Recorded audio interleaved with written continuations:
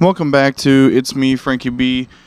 Switching it up this week, so I am solo dolo this week. So Kobe had to be traveling for work, and we also, some of our other, guest appearances that we've had have also been really busy and been traveling for work. So specifically Ed. So it's just me this week, so this won't be a super long one, and I apologize for it coming out late as well. It's just been a hectic, busy week in general, not just for my co-hosts and our friends, but we've been dealing with Coop being sick this entire week. Life as a parent, it's quite difficult sometimes, especially when you have a 13-month-old. That he doesn't talk, but he's been sick this whole week with a fever and then not a fever, still has a cough and a runny nose, and it's tough at this age because they can't tell you what's wrong with him. So you're just throwing things at the dartboard, and hoping that something hits, and it doesn't always work. And sometimes, the fever stops and you're like, okay, we're out of it, we're on the mend, and then all of a sudden we're not, and he regresses. And,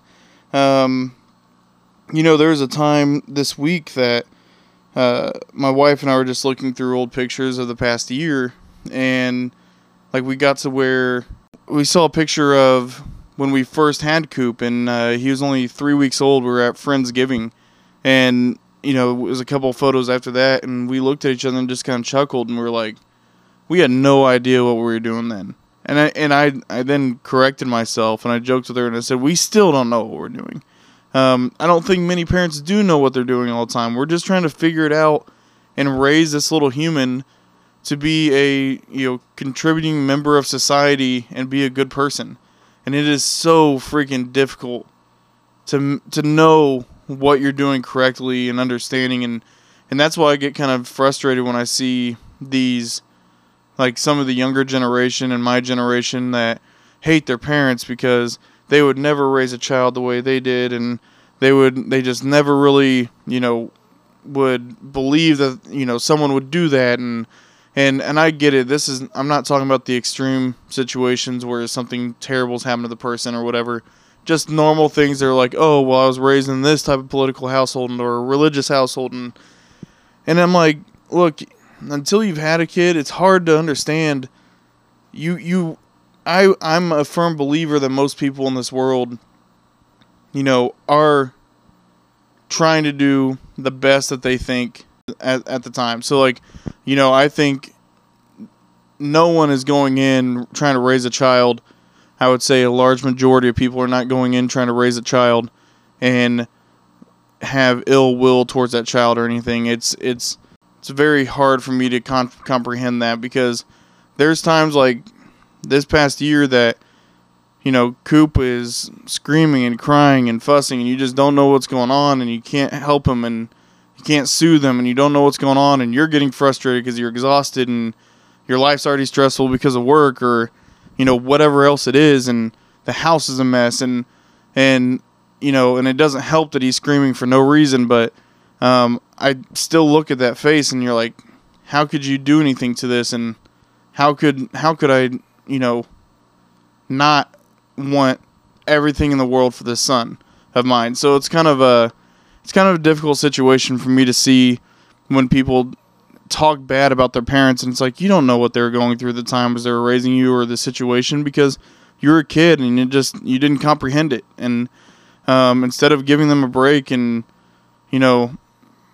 letting bygones be bygones, they don't. And my dad ruled with an iron fist. I know there's things my sister and I didn't agree with how he raised us at times and what he said, but at the same time, we both are see that what he was doing was for the best for our family and for us as kids, and what he thought was best for us. So, and what our parents thought were best for us. So it's one of those things where if you're listening to this and you've got some memory of something that your parents did to you when you're growing up, let it go. It's not worth it.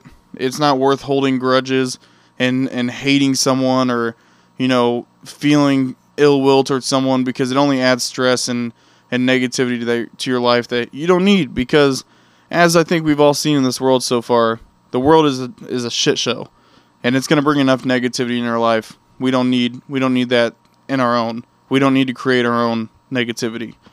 And another situation that's going on, Kobe's grandma passed away this week. It was his dad's mother, and her name was Wanda. Thoughts and prayers to his family, and we're kind of giving Kobe and his family the time that they need. I don't know if he'll be on next week. If not, we'll figure it out. But we're going to give Kobe and his family as much time as they need. Thoughts and prayers to him and his dad. I know his dad's going through a difficult time.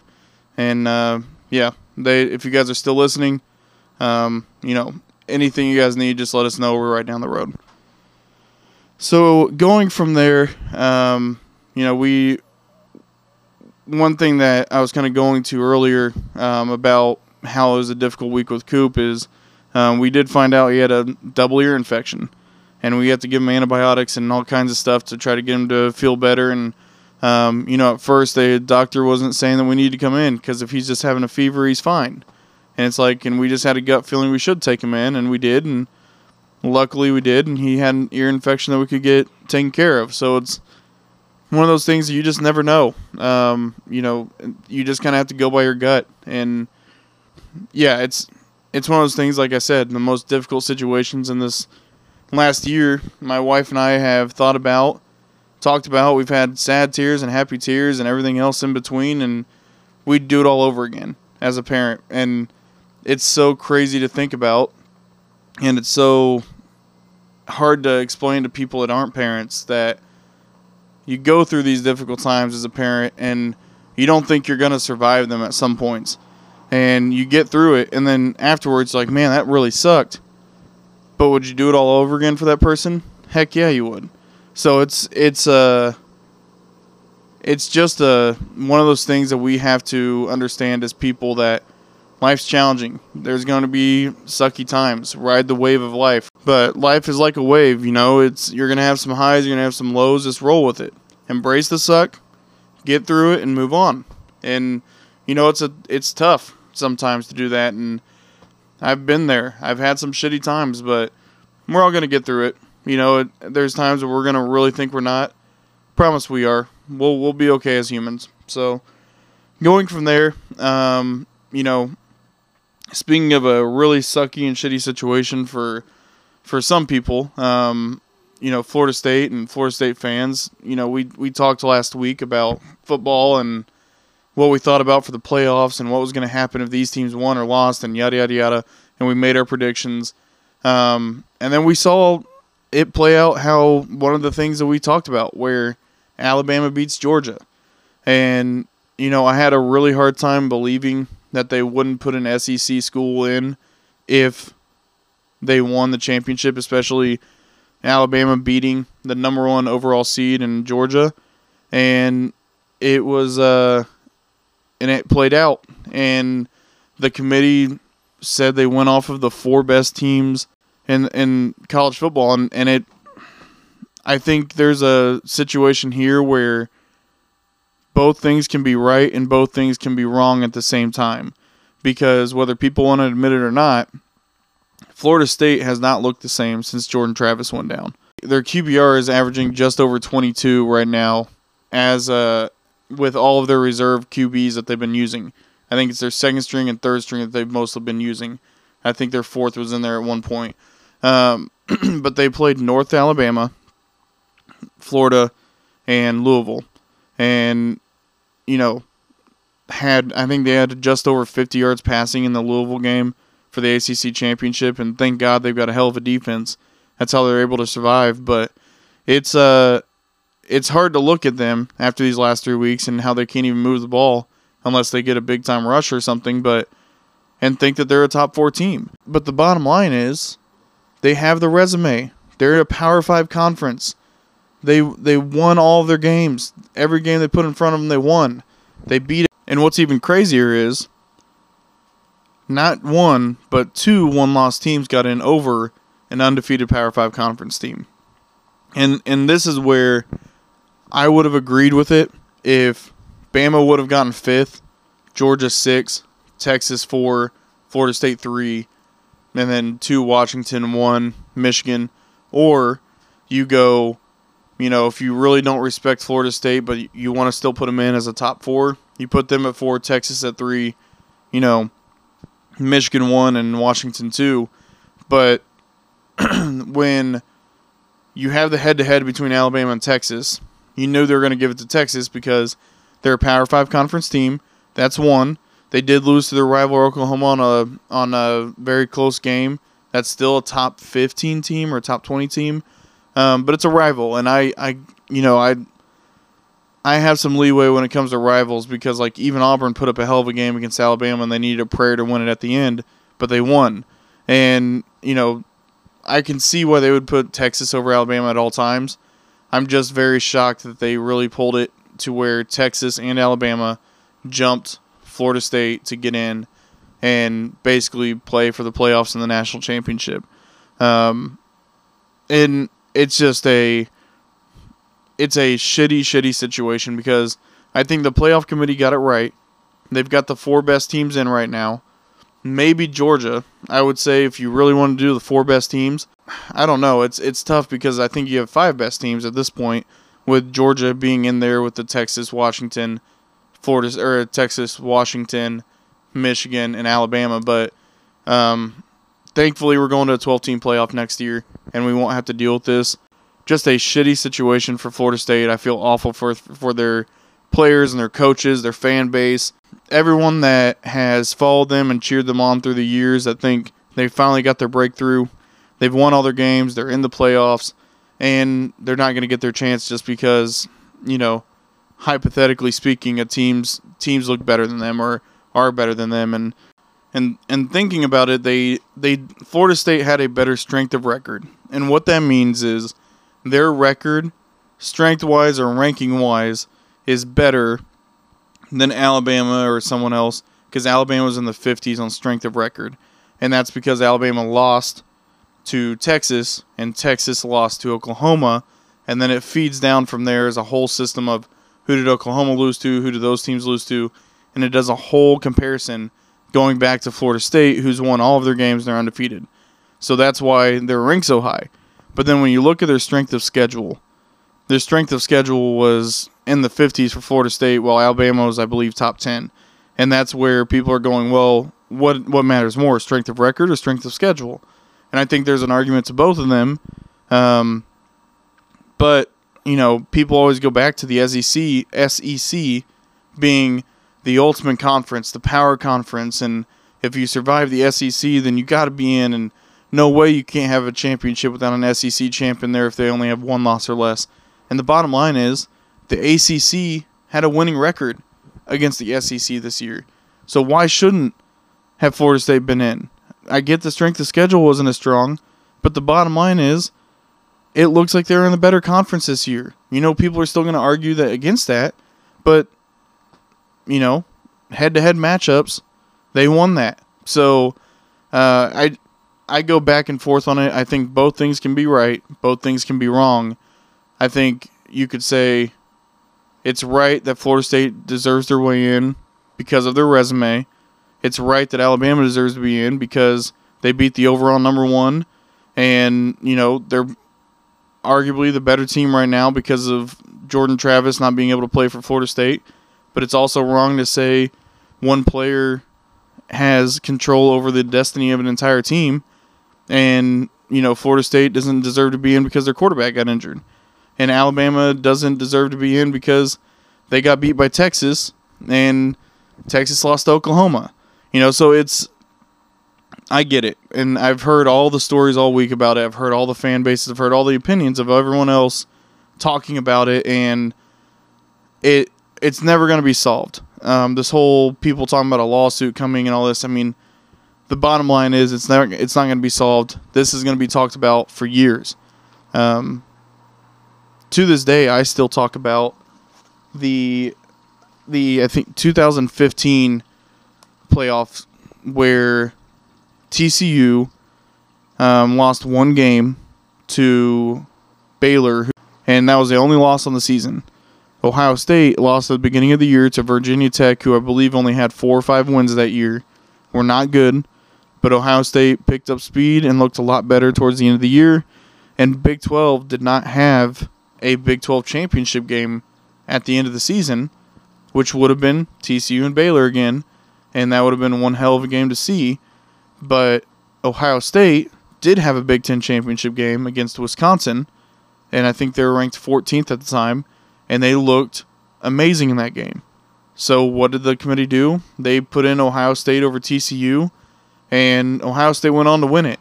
And I, to this day, get mad about that because I'm like, so you're punishing a team for not playing in a game that's not even a real thing yet for their conference, but they only lost to the number 6 team on a 60-yard field goal, and you're rewarding a team that lost to a 5-win team at the beginning of the year, but because they won their conference championship, they earned the right in. And that still doesn't sit right with me. I get that Ohio State won that year, but TCU went on to win their bowl game by like 28 points too, or something close to that, to kind of prove that they belonged in that year. They were a great team. And it's becoming more apparent over the years that the College Football Playoff Committee cares more about when you lose, not how you lose. So you could have a team that lost at the beginning of the year to a 5-win team, but if you had a team like TCU who lost to Baylor, I think third to last week of the season or second to last week of the season, it's more damaging because they want to see how you're playing now, and I don't think that's really fair, and I think that became apparent as well, even though Florida State didn't lose, but how they've played the last 3 games compared to how Alabama played, where they lost at the beginning of the season to Texas. They've won the rest of their games. They've won the SEC championship, and now they're in, and they're rewarded for winning now and not, slipping. And Georgia, they've been the number 1 overall team all year. They lose in a close game to Alabama in the SEC championship game, and now they're out of the playoff. So thank God they're going to the top 12 next year, because I think it's going to be a lot better. And I think it's a lot easier to have an argument with a 13 or 14 ranked team that didn't make it in, and they're sad that they didn't make it into the playoff. But more than likely, they have 2 or more losses. And it's a lot easier to point to a 2-loss team and say, look, win one of those 2 games and you're in. So, it's harder when it's just a 1-loss team or an undefeated team like we have this year, where it's the first time ever the committee had a true decision to make that was never going to make everyone happy. Top 12 teams this year, that would be really interesting, because Kobe sent me something last week that said if it was how it stands right now. Now, granted, this was last week, so this was before all the conference championship games, because I know some of these teams lost, but he said if it was how it stood right now, it would be number 1 Georgia, number 2 Michigan, 3 Washington, 4 Florida State, 5 Oregon, 6 Ohio State, 7 Texas, 8 Alabama, 9 Missouri, 10 Penn State, 11 Ole Miss, 12 Tulane. And so what that is you have your top 4 who get byes to the second round, and then your 5 through 12 play. And, this year it's going to be very interesting how that'd be, because it's 6 automatic bids to the highest ranked conference champion. So it's your Power 5 plus 1 at-large conference champion, and then 6 at-large bids to the next highest ranked teams. Top 4 champs get byes. So the 5 through 8 seeds, who are going to be higher ranked than the 9 through 12, obviously, get to host the first round game, and then after that is when they become actual bowl games, where it's the Cotton Bowl, Fiesta Bowl, Peach Bowl, and Orange Bowl. It's going to be interesting. I'm excited for it. I'm excited to see how it all plays out, and it's just going to be fun to see if a 12 rank can give a 1 rank, or those that 9 through 12 can somehow be the Cinderella story of the playoffs and get in. So I'm interested to see how it goes. But talking about this year's playoff, where you're going to have Alabama play Michigan, which is 4-1, and then Texas versus Washington, which is 3-2. On my prediction, seeing how Michigan reacted when they found out that they had to play Alabama, I'm not super impressed with that.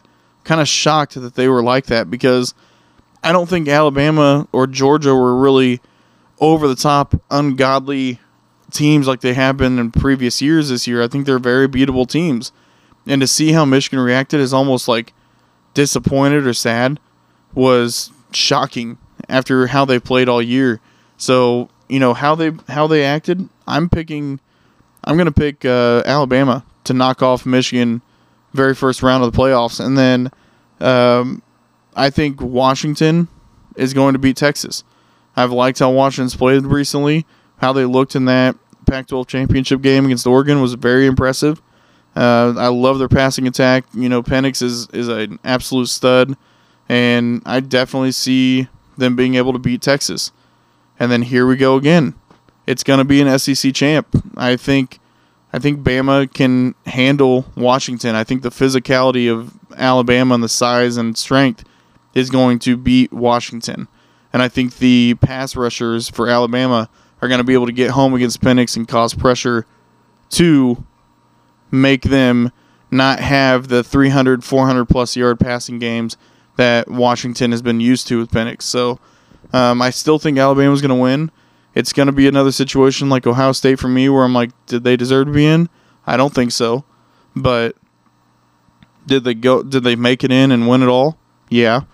And then, Nick Saban's going to get his championship. They're going to be crowned the SEC kings again over Georgia, because Georgia's won the last 2 years, and we're back to where we've always been. And then people are going to forget how the SEC was down this year, and they're going to say, well, they won it all again, and just keep moving forward. So, I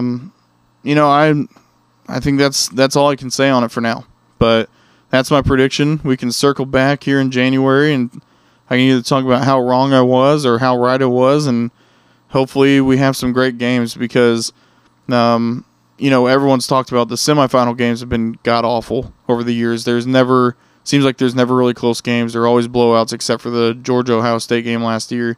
But, yeah, they always just seem like they're not close. So, and then my team, Notre Dame, I'm kind of interested in how that's going to play out for them, because they've got some people entering the transfer portal. They've got some teams like Oregon State's also going through those issues. DJ, their quarterback, is going to be transferring, so I don't think he's playing in the bowl game. But I still think Oregon State's going to put up a good game, but I think Notre Dame's going to be able to pull it out. And I'm going to give a 10-point win to Notre Dame in this bowl game. But could be like last year where they should have beat Oklahoma State. They were dominating Oklahoma State, and then they blew the game. So we'll see how that goes. And then another team that I follow that, I like is Clemson. And they play Kentucky, and I think that's going to be a tough game against an SEC school. But I think Clemson can beat them. They're an 8-win team this year. Kentucky's a 7-win team. And I think they're still a tough team. They play in the SEC, obviously, so they got beat up a little bit. But, I think seeing how Clemson was playing at the beginning of the year to now, I think they're playing a lot better. Their offense is starting to look better. So I'm interested to see how it goes going into next year with, this is always a tough time of year now where if you're in a bowl game that's not for a championship, a lot of these kids are not playing in them because they don't matter anymore. So they're going into the transfer portal, they're going into the draft, and they opt out of playing. It's tough for coaches, and you just never know who's going to show up on the field for these teams now in the bowl games. So I'm interested to see how it goes, but I'm going to pick Clemson to pull off the win against Kentucky as well. There's one more game coming up that is not a bowl game. It's this weekend. It's Army versus Navy. It's a long-standing tradition game. So it dates back well over 125 years ago. But there's been some games that have not been played because of wars. So this is the 124th game between Army and Navy. Navy has the edge on the all-time series at 62, 54, and 7. Army beat Navy last year 20-17. And, Air Force was actually the team this year that was looking really, really good when we're talking about the military football teams. But, Army and Navy both are coming into this game with only 5 wins. And it doesn't seem to matter, though. Once again, when it's a rivalry like this, it doesn't seem to matter what the records are, who's ranked where. It's going to be a close game, and it's going to be a fun one to watch. So I highly recommend you guys tuning in and watching it, because they'll have both militaries are going to have, and men and women dressed up in full uniform, cheering and chanting on. They have some old military songs that they'll sing. The bands are going. It's just an amazing game to watch. I'd love to go in person sometime to see it. But it's just a really, really special game. So if you're a football lover and you love the passion of it, I highly recommend watching. But yeah, I think that's mostly what I wanted to come on and just kind of talk about a little bit was, how hard life can be sometimes. We need to embrace it and move on as people, and especially us younger generation, where I feel like a lot of times we're getting pointed the blame that we're ruining this country somehow, when none of us are running this country or making the laws or doing anything along those lines. We've all seen the politicians. We see how old they are. It's boomers and Gen X, and it's not even close to our livelihood yet. I mean, so it's kind of funny that, the older generation wants to point the fingers at us, but the bottom line is the way they've been able to, line their pockets for years with the policies they've made, and the rich have gotten richer, the poor have gotten poorer, the middle class is disappearing. It's just a crazy thing that, I've even had to call out family members when they've made comments about it, and they never want to hear it. You can see their eyes gloss over, because they don't want to hear that their generation that they think so great is actually the one that's destroyed this country and caused it to where they're saying, well, younger generation, they're not having kids as soon. They're not buying a house as soon. And it's like, we can't afford it. The amount of cost that my wife and I have figured out over the last year of having a son is absolutely mind-boggling, the amount of money. Childcare is outrageous. We pay more for 3 days a week, 12 times a month. We pay more than our mortgage. It's absolutely mind-boggling. And then we can't afford a home. You know why? Because we're looking at homes that just 2 or 3 years ago, pre-COVID, a 4-bedroom house was $350,000 for a cookie-cutter house. Now they're selling those for $450,000, $500,000, $600,000, hell, even $700,000 for some of these 4 and 5 bedroom cookie-cutter homes. And, people are like, oh, well, we figured it out. We weren't making as much as you guys were back then. It's like, no, the rise of inflation is way more than the rise in our salaries. And they don't want to admit it. It's a problem that they don't know how to answer now, because we want better health care. We want to be paid more. We want the cost of living to go down. And we want our taxes to go down. But for some reason, they don't understand how that can all work. And it's because we've gone in such a shitstorm now as a country, and with our politics and our policies, that it's becoming ridiculous for us to even think about going back to what we would think would be normal 3 or 4 years ago even, let alone 10 to 20 years ago.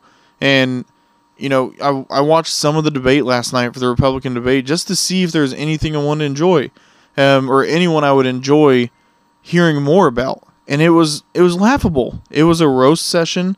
Vivek was up there just dissing people left and right. You had people, Christie was up there defending Haley, and I never heard a policy that I really cared about, or anyone other than just people yelling at each other and arguing over this person's not smart and this person's not smart and I'm smarter than this person and this person's a terrible person because of this. And it's like, why don't you tell us your policies that would actually help this country be turned around, rather than just trying to diss the other 3 people on stage?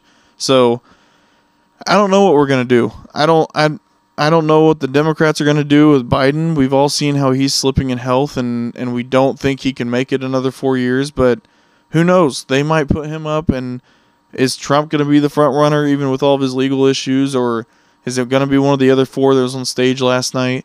It's a very, very weird time for this country, this world, and especially, I think, our generation of millennials and younger, because we're coming into this world and becoming adults and trying to make something of ourselves while getting pointed the blame for something that we had no control over. So, we just need to stick together, I think, as generations, try to find a way to create change where we can, vote for the best people that we think possible, and use our voice and try to kick out the olds that are ruining this country, that are still running it. So, if you have an interest in politics, please learn, please study, become knowledgeable, find a passion and something that you want to go towards, and get involved, especially if you're younger. We need more younger faces. So just wanted to come on, talk about life a little bit, talk about how crazy it's been this past week, and especially talk about after we had the full speech about Florida State and the College Football Playoff Committee and what all happened. So just want to kind of come on, give my thoughts, and go from there. So I hope everyone else has had a great week. We'll be back next week. I might have Alan or Ed or someone else pop on for us if Kobe's not feeling up to it yet. I'll talk to him a little more this week. But if you know Kobe or you know his family, reach out, tell him that you're thinking of him and praying for him. And I apologize once again for the delayed post. So as always, like and subscribe on all major platforms and follow us on X, Threads, and Instagram. And thank you and have a good night. Cheers.